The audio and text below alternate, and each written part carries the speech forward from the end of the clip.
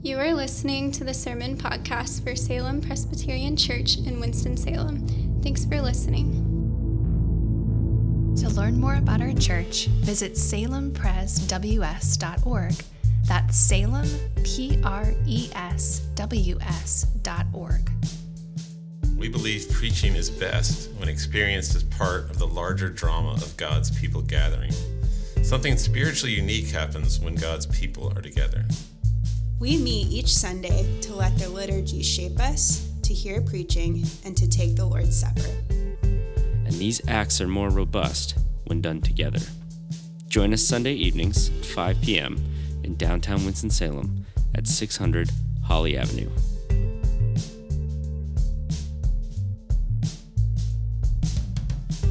Hi, I'm Jenny. I'm going to be reading scripture with you tonight. Our passage is 2 Kings 7, 1 through 20. If you'd like to turn there are Bibles in front of you if you need one. Again, 2 Kings 7, 1 through 20. It's in the in the Old Testament, actually.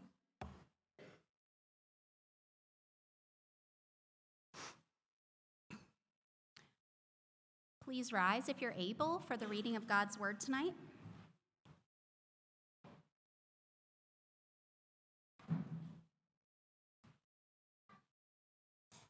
But Elisha said, "Hear the word of the Lord. Thus says the Lord, tomorrow about this time, a seah of fine flour shall be sold for a shekel, and 2 seahs of barley for a shekel at the gate of Samaria."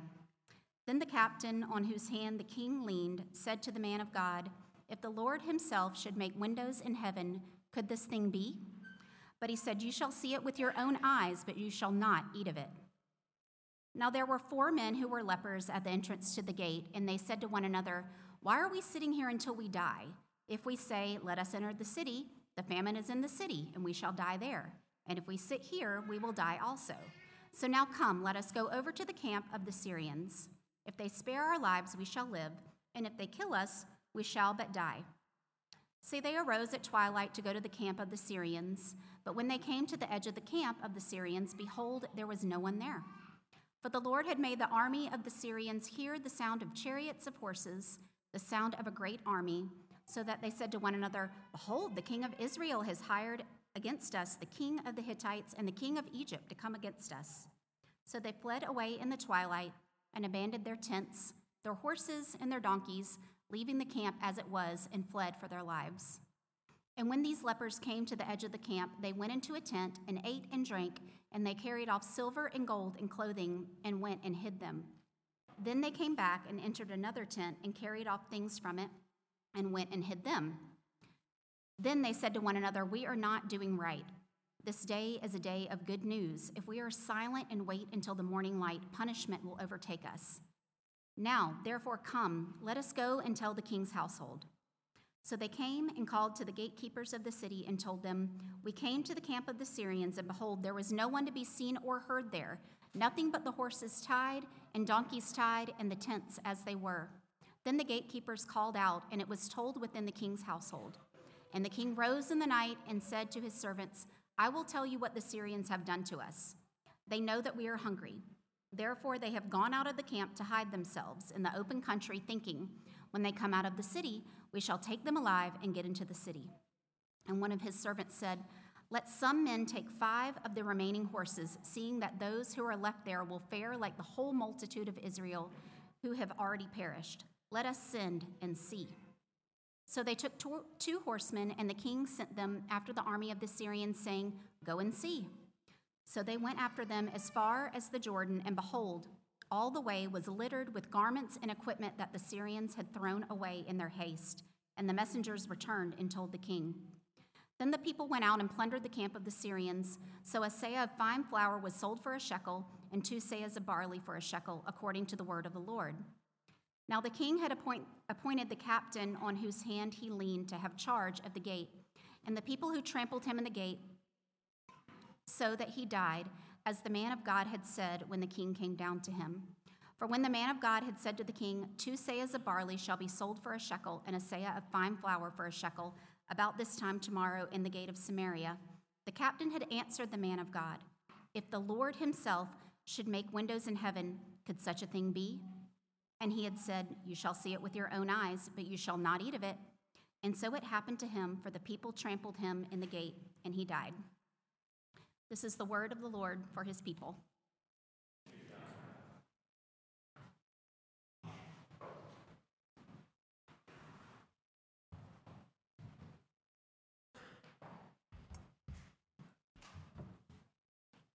So we really are finishing 2 Kings tonight. Last week I said the same thing, but I kind of got carried away because I love that passage.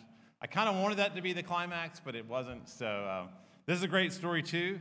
And it ends with this gigantic eucatastrophe, which is a word that comes from J.R. Tolkien, who wrote The Lord of the Rings. And it's a word that comes from catastrophe. Things are absolutely terrible.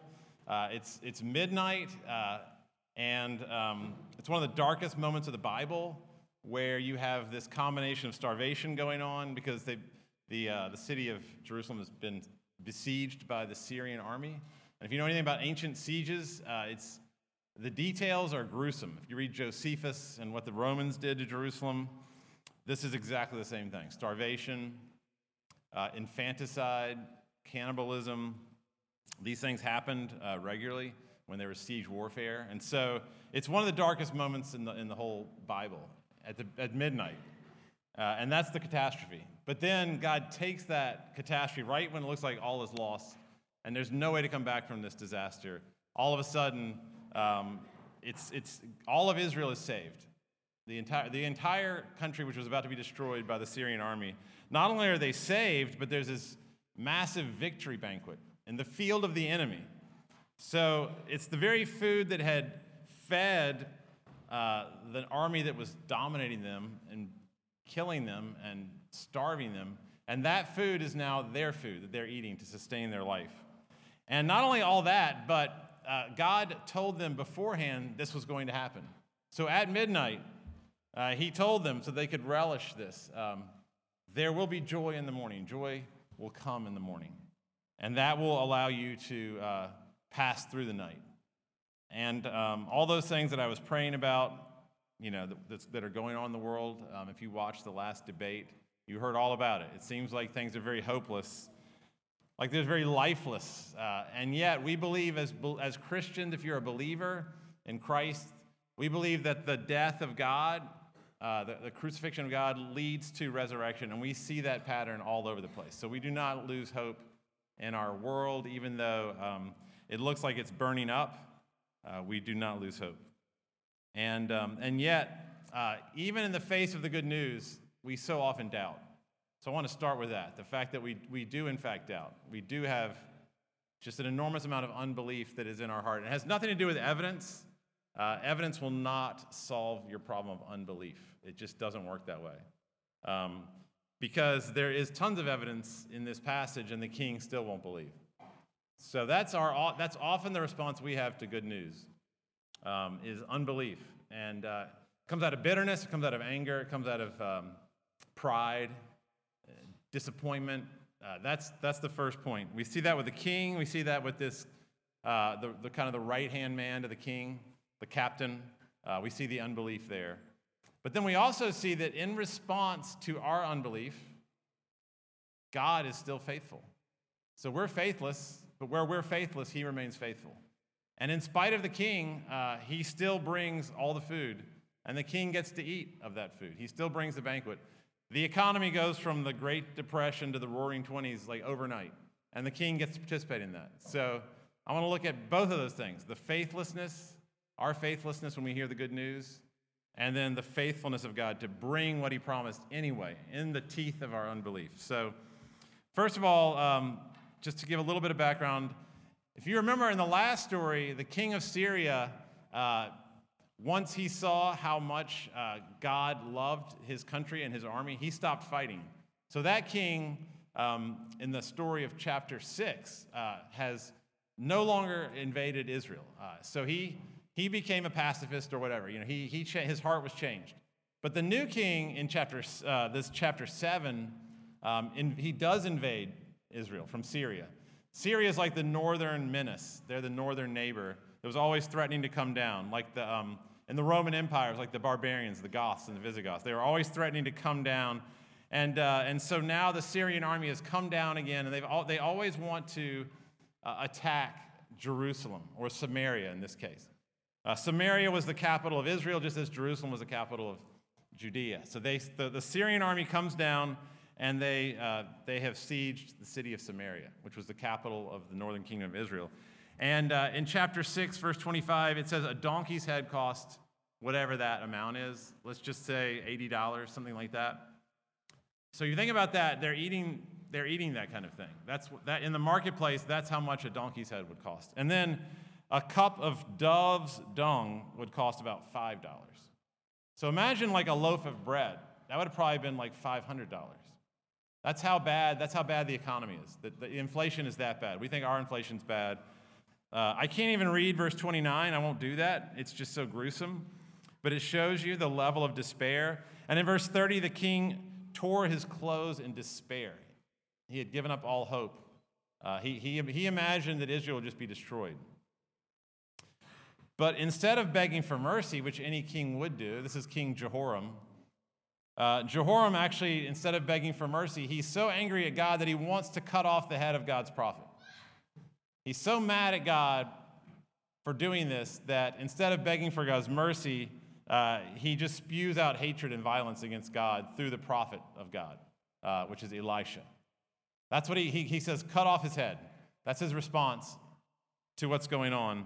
And then right then, at that moment, in verse 1 of this chapter, Elisha says to the king and everyone in the king's court, hear the word of the Lord. And you would think at that point that it would be a word of judgment. Certainly you would think that it would be a word of condemnation, that the city is going to be destroyed because you're trying to cut off my head, and I stand in the place of God.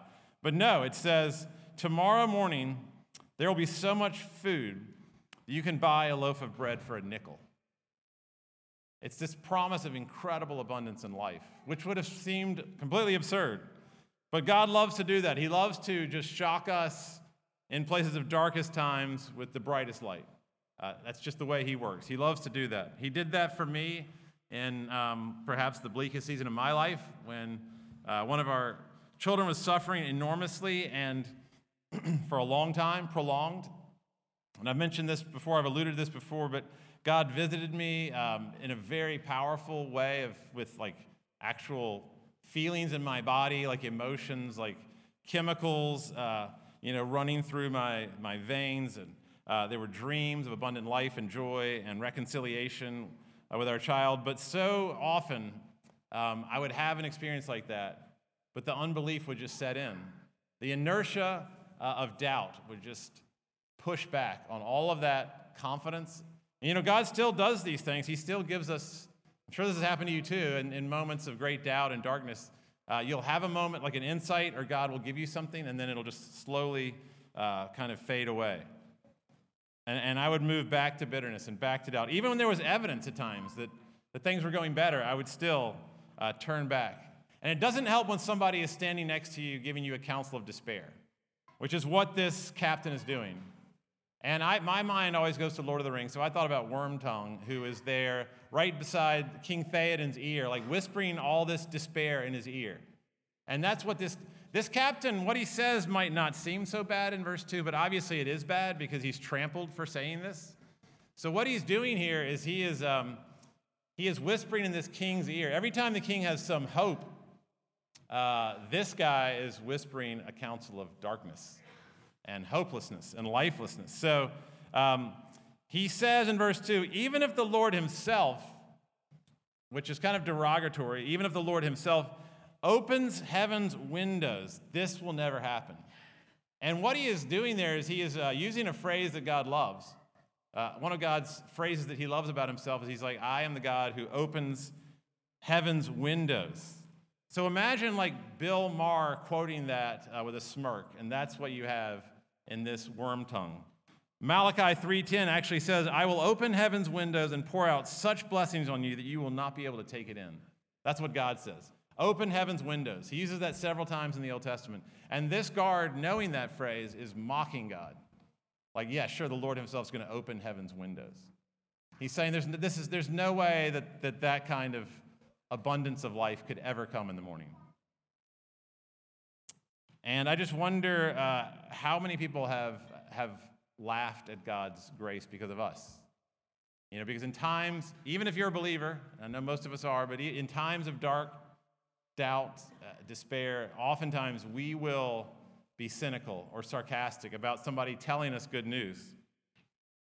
And you notice the judgment is very severe. God says to this worm tongue, tomorrow you'll believe it, but you won't eat of it because you'll be dead. So obviously, this is a serious thing to cause people doubt.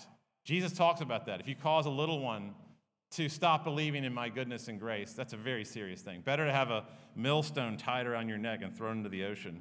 Because this worm tongue has poisoned the king's mind so much that he won't even listen to hard evidence because his suspicion has been so deepened by his counsel. So when the king heard what Elisha said, he should have believed then, because Elisha has said a lot of things that came true. So that he should have believed in to begin with. But then he hears later that night, the lepers come back, and they give their report, and his reaction is not to praise the Lord. You would think he would say, praise the Lord, this is exactly what God promised, and now these lepers have come back and corroborated the story. But instead, he goes right to suspicion. And he's like, I know what they're doing, in verse 12. The Syrians are setting a trap to lure us out and kill us. That's how much suspicion is there, and unbelief, and just crassness of thinking. His servants come to him in verse 13 and say, well, maybe could we just go check it out, because like everybody's dying, and there are almost no horses left, so the majority of Israel has perished, verse 13. Maybe we could just go out there and check it out. And as far as we know, Jehoram's heart is so bitter against God and the gospel and good news that in verse 17, he appointed Wormtongue to go down to that gate and guard it. And my reading of that is that he didn't want anyone to go out there and see, because he was so opposed to it. He didn't even want them to have a chance to go out there and see. And we see that later, because when the guard is trampled, he's obviously trying to stop something from happening, or he wouldn't have been trampled. So, again, I just wonder if somebody's told you a promise of God, spoken some blessing into your life, have you ever reacted to that with deep cynicism? You actually got angry. Like, don't tell me that. I don't want to hear that. Where somebody promised protection and abundant life, and you got you were mean to them. You said something snarky or snide, cruel to them. This is very much a first world problem. It is not even close to comparison with what happened in Samaria back then, but it's very recent, and I think you probably can relate to it because it's dealing with finances, which right now for a lot of people are tight. It's the greatest cause of stress in Americans. So a couple of weeks ago, a little over a week ago, one of our children's car stopped working. It cost $1,300, and they're in that age where you don't know if you should pay for those things or not, but we did, so that's a lot of money, $1,300. And then last week, $500 car repair on my car for things I didn't take it in there to get repaired. They found new things, and then they said there's maybe upcoming things, and then a child's computer breaks down. That's $700. And then I found out at the mechanic when I went back and said, you didn't fix the problem, that would cost $800, and they would only give a 10% discount because I didn't find it. And, again, these are not serious problems we have, but they are such problems that when I started to text my wife immediately, frantically, when I found that out about the car repairs this coming Friday, which they already predicted, and we were trying to comfort each other, like God is watching over us. But I just remember, even as I was texting, I was scoffing and saying, it sure doesn't look like that. And I was not able to fight off that unbelief. And still I'm struggling. I mean, when it comes to money or food, that's really real. And that's where really the trust has to kick in.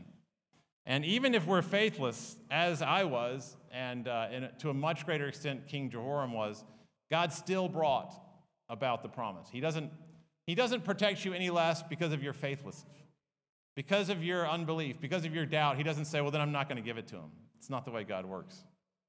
His response to our unbelief is faithfulness. And verse 3, I love the way that God brought about this miracle. It's so like God to come to these lepers who are not either in the city or out of the city. They're at the gate of the city. So they're not with the Syrians, and the Israelites don't want them because they're outside the gate, because they're lepers, because they're contagious. And it says in verse 3, there were 4 men at the entrance of the gate, and they said to one another, why are we sitting here until we die? The contrast between the king, who's kind of high up on his throne, and who really has no interest in taking any action because he feels good about his own chances, even though the majority of Israelites are dying. The contrast between the king and these helpless outsiders who have nothing to lose is like stark, and it's very intentional. They say in verse 4, if we enter the city, we'll die of famine. If we sit here, we'll also die. And if we go to the camp of the Syrians, we might die, but who knows? And so desperation has stripped away their fear of death so much that they actually say in verse 4, if they kill us, we shall only die. If they kill us, then what's the worst that could happen to us? We're dead. And so they, based on that logic, they go out to the Syrian camp. And I can imagine them, this is probably really, really late at night, 3 a.m., maybe intentionally because they're trying to probably find food in the camp without actually encountering a Syrian. But maybe there's mist or something, but they're walking out slowly into the fields where the Syrian army is camped. And I imagine their eyes are darting around, looking around for anyone who might attack them. But there's no sound at all. It's complete silence. And so they just keep walking and walking. And pretty soon they come, and the first silhouette they see is not a human. It's a horse. And then a donkey. And they see the tents, but there's no human beings anywhere. There are only these tables that are full of maybe goblets of wine or pita bread or kebabs or pastries. The Syrians were eating probably when this happened. So there's all this food set up like a banquet out in the enemy's camp. And it says in verse 6, and these lepers had no idea about this. Nobody except for the Syrians would have known this. I don't even know how it got back to the author of the story. Perhaps Elisha knew it. But it says in verse 6 that God had made the Syrian army hear the horses and chariots of the 2 largest armies in the world. And so they fled. Now, there was no actual sound, I think, or the lepers would have heard that. And if you had had a video watching this, you would have just seen this army just take off for no apparent reason at all, just out of sheer fear. But it says in verse 15, when the people were sent out by the king to check it out, to verify whether this really happened or not, the whole road to the Jordan was littered with garments and equipment thrown away in haste. Kind of like how marathon runners, when they start their race, start throwing things off. The army is so terrified that they are willing to just throw away swords and shields and armor to lighten the load so they can get out of there that fast. They're that terrified. And they're terrified of nothing. Nothing happened. There wasn't even really a sound. It was just in their eardrums. But God does this miracle in order to make this table, this banquet in this enemy camp for these 4 lepers. And I imagine verse 8, the lepers going into the tents and seeing that there's no one there and just starting to eat, the grapes or the figs, and then beginning to drink the wine. And I can imagine them like dancing on their crutches and singing songs and riding around on the donkeys. And I love how God loves to bring good news to people who are ignored. He does that with the shepherds in the field in Bethlehem, the women at the tomb where Jesus rose from the grave. The gospel comes to those who are ignored, like these lepers. And I can imagine at first they're thinking, screw Samaria. They have ignored us our entire lives. They've rejected us. They wouldn't even let us into the city. And then pretty soon they start rethinking that. They've hid all their stuff in caves. They're taking all the gold and the treasure, and they're putting them in caves so that when the Israelites do come out, they'll be like, I don't know where the stuff went. But then they begin to realize in verse 9, but if we're silent, we're going to be punished. They're going to find out. If we don't say anything, they're going to ask, why did you not say anything? So at first, their motives are very, very mixed. I wouldn't call this faith exactly. But there's a fear of punishment that might be the beginning of wisdom, where a person actually says, maybe this is not the right thing to do, even out of self-interest. Like, maybe I should act here. But then they think in verse 9, and their moral reasoning keeps improving. And I love this line, we are not doing what is right because this is a day of gospel. This is a day of euangelion is the Greek word in the Greek translation of the Old Testament. This is the day of the euangelion. This is good news. This is the day that God has done this miracle that he promised us.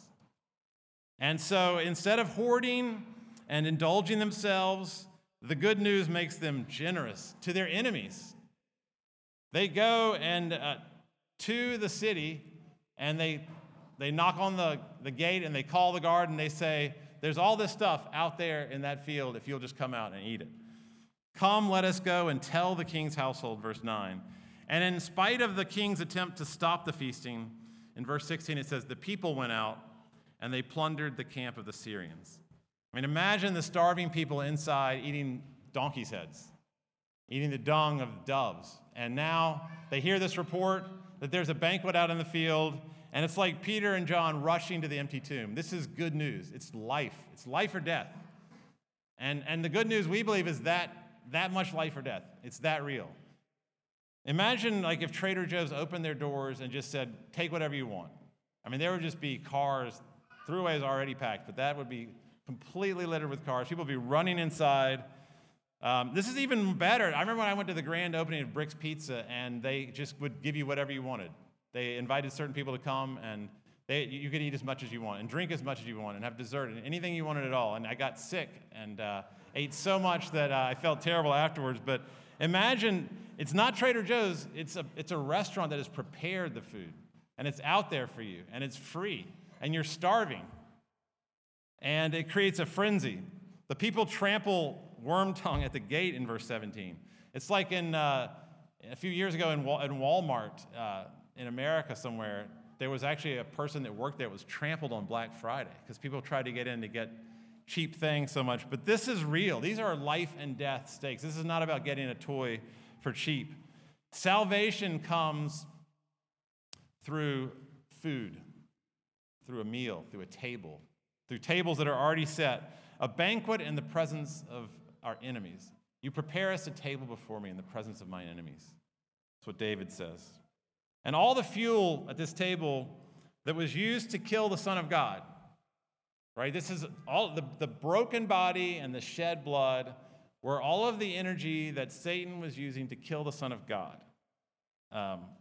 All of that is going to become now our nourishment, the nourishment for the people of God. This is the banquet that is set up in the field of the enemy, where Satan's instrument of death, his greatest instrument of death that anyone ever invented, the crucifixion was invented by the Persians as the most terrible form of torture imaginable in death. And then the Romans perfected it. They did them one better. So this is the thing that the evil one devised as the most horrible thing ever invented, and they did it to the Son of God, and yet that instrument of death feeds us this afternoon. And it feeds us even if we come up here with mixed motives. You know, you could come up here primarily just trying to avoid punishment. There are people who come to church just because of the fear of hell and the fear of damnation, and they don't really even have a whole lot of love for God in their hearts, and God takes them. It's still the same food. It's still the same drink. It still nourishes us. These lepers had a lot of mixed motives. There's a lot of unbelief. I've got a lot of unbelief. A lot of times I come to this table full of doubt, scoffing even in my head at times. But Paul says in Romans 3:3, will our lack of faith nullify God's faithfulness? By no means. And then he says in 2 Timothy 2:13, though we are faithless, he remains faithful because he cannot deny himself. And he did not deny himself at this table. He remained faithful to his creation. And so on the night that he was betrayed,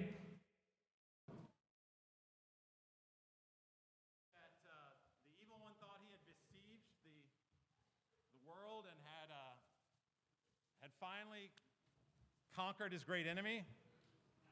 On the night that we were at our worst, God came and he gave us his best. And he said, this is my blood, Jesus said, shed for you. Even in your unbelief, in your doubt, This is to cure our unbelief and our doubt. And he says, this is my body broken for you. At the very time that we betrayed him, the very time that we ran away, Peter just ran away and denied him 3 times. It was at that moment that he said, I love you the most. And that's really when you find out whether you believe in the love of God. It's when you've done the worst thing you've ever done and you still believe at that moment. You're just as loved as ever, because that's true. And that's when you really know the gospel, at that moment. And that's this moment right here. And if you did really terrible things this week, and maybe last night, maybe this weekend, and you're really ashamed, all the more reason to come and partake. There's only one qualification for coming to this table, and that is like empty hands and need and desperation, like those lepers, like the people of Samaria. We need God's grace. That's the only qualification. So don't let anything else hinder you from coming up here. But if you're not ready, if you don't believe you need God's grace, then don't come and partake. That would not be wise. We don't want to lure you into hypocrisy of any kind. So let me pray for us as we come. Father, I pray that there will be a sense in which we're running up here, even if we're walking with our hands out. I pray there would be that hunger for your word, for the gospel. Blessed are the feet of those who bring good news. I thank you for this story, Lord. Only you could have ever thought this up, to do this. Thank you for coming to these lepers, the outcasts. Thank you that you were crucified outside the city gate to identify with them, that you were taken outside of the city and were thrown into a pit. And I praise you that you take the place of the neglected, the ignored, the overlooked, that you stood in our place. And I pray that as we take this meal, it would change the way we think about reality, that it would reprogram our basic processing of what is really going on around us. Change that deep within us, Lord. Reconfigure things tonight inside of us and our souls. I pray in Jesus' name. Amen. So on the Christmas tree side, great